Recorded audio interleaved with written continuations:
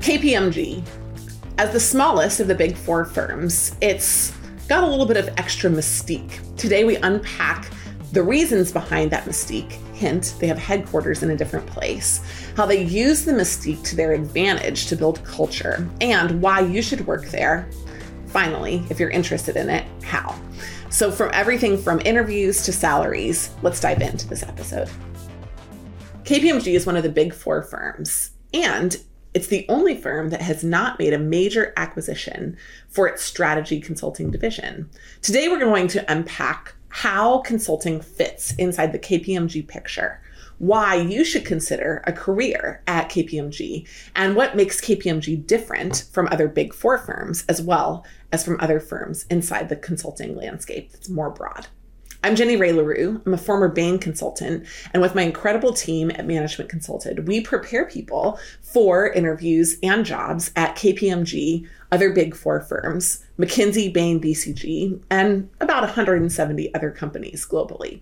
We're excited to share with you this information about KPMG so that you can decide whether you want to apply, so that you can decide how and when you'd want to apply, where you'd want to apply, and specifically what to do inside your interview with a little bit more context around the culture of KPMG. First, let me just share some great stats about KPMG.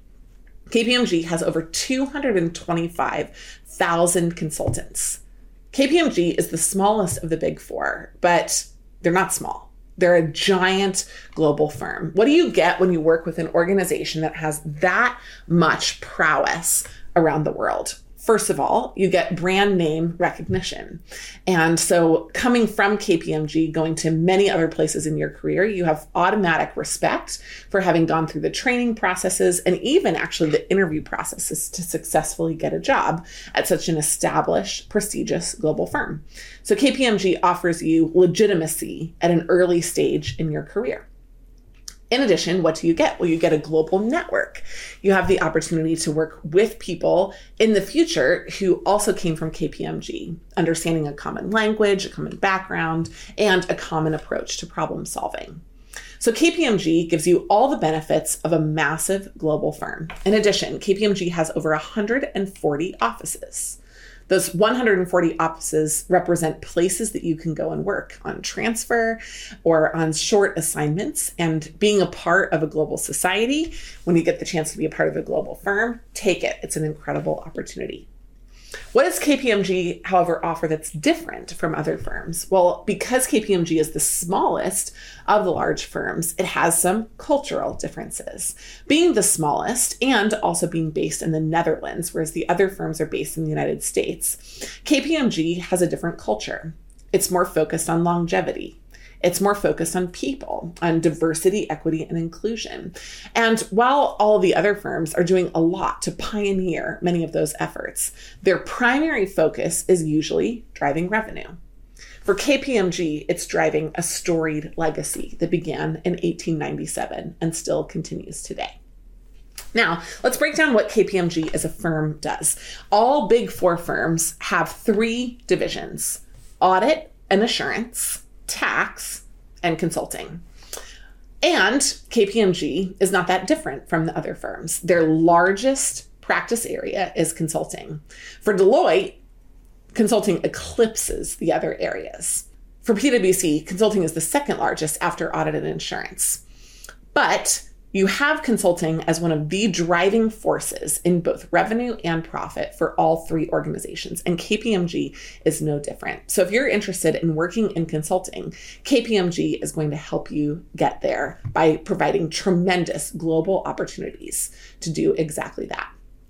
Now that we have the big picture of KPMG, large global firm, consulting is the driver of revenue for the firm, 140 offices, based in the Netherlands, very culture focused. Let's talk a little bit about what a KPMG career path looks like. Normally, inside other organizations, you'll find a 2-year promotion cycle. Why is that? Well, in America, we have this major competition for people. There's less loyalty than you would have with a European-based firm. And so there's going to be a lot more bouncing around. So promotions are one way to build retention in American-oriented firms. But KPMG thinks about things a little differently. They really are looking for people who are interested in longevity, and they promote you less frequently. There are fewer levels inside KPMG, and they bear different types of responsibilities. So there's not an exact match to what you would be doing at other firms. What are the different levels? Well, you start at the associate level. That goes from your post-undergraduate time for approximately 3 years. Then you move on to a senior associate, which again would be around 3 years. Now, unlike a place like Bain or BCG, where they send you off to get your MBA after 3 years, MBAs that come into KPMG come in at a different level. Basically, you need more time inside KPMG to equate to getting an MBA outside of KPMG. So getting an MBA early and then joining KPMG can be a real advantage for you. The post-MBA entry level is the manager position at KPMG, which is equivalent to around 6 or 7 years of work experience somewhere else. After manager, there's a direct move to the director role.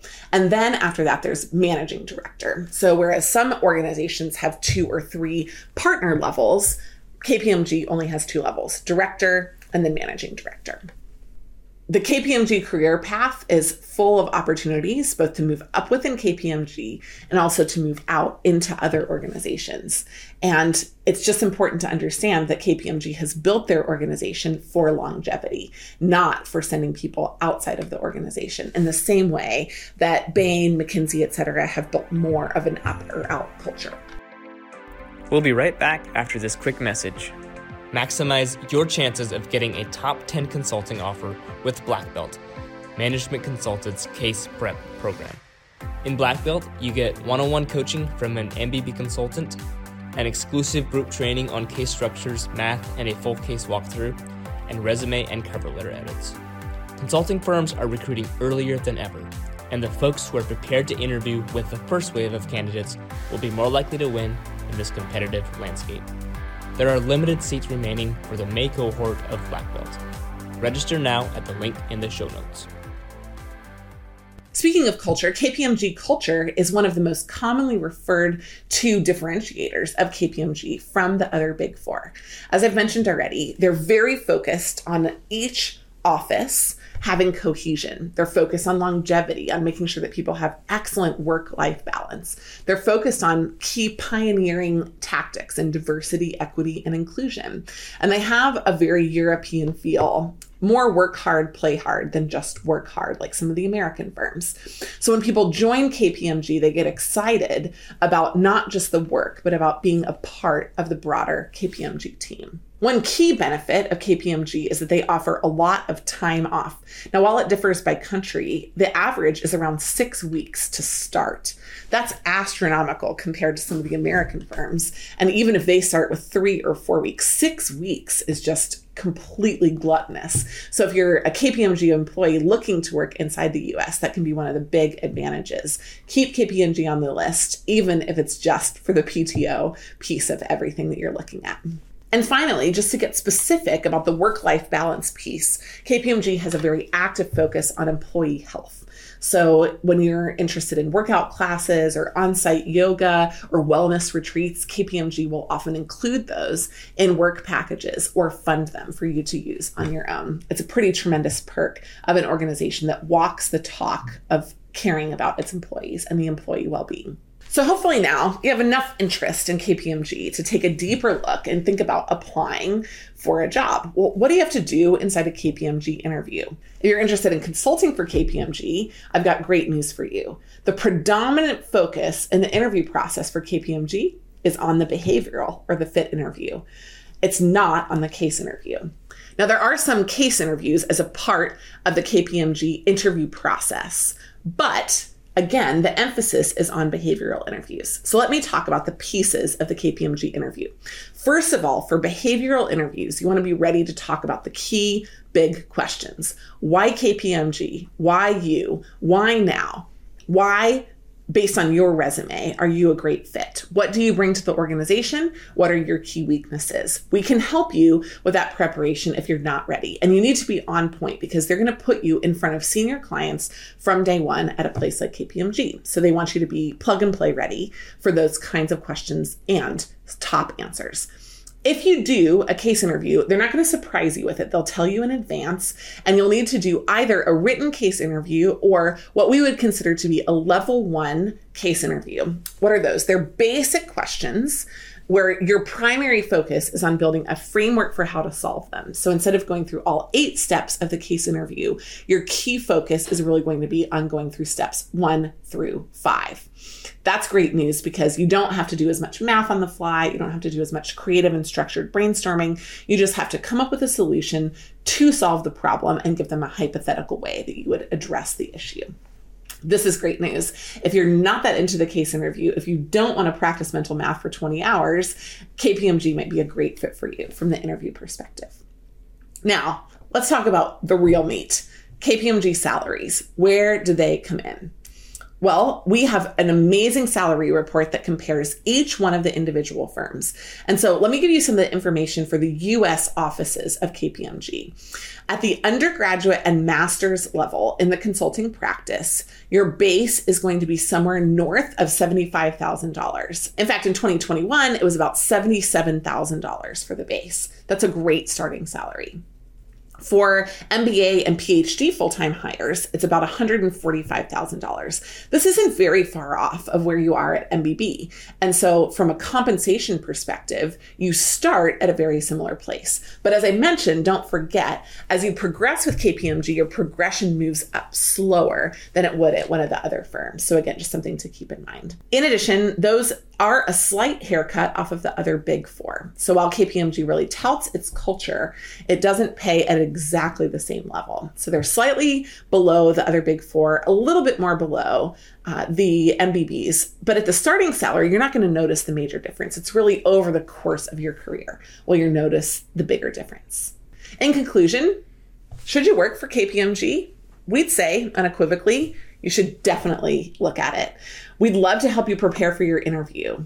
Going through the behavioral and a potential case interview can be scary, and it's amazing to be well prepared. And there are, as we mentioned, a lot of rewards to working with KPMG. So if you're interested in getting help with your preparation, whether it's 1 hour, 4 hours, or more, please reach out to us, team@Management Consulted. In addition, if you're interested in KPMG and other firms, we have great content about those firms that's up to date and refreshed constantly. So make sure that you subscribe both to this channel and also to our email list. We'd love to have you. We'd love to help. And we're so glad that you're investigating such a great place to begin your career. Thanks again for joining.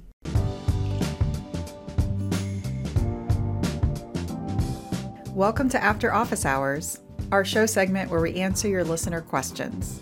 We received a question from Maher. He is a MBA candidate at UNC, also one of our black belt clients here at Management Consulted. I got to work with Maher personally, and he's very excited, just signed an offer with ZS Associates in the United States. But he has a question around the possibility of moving forward in the future to a different consulting firm, potentially a lateral move.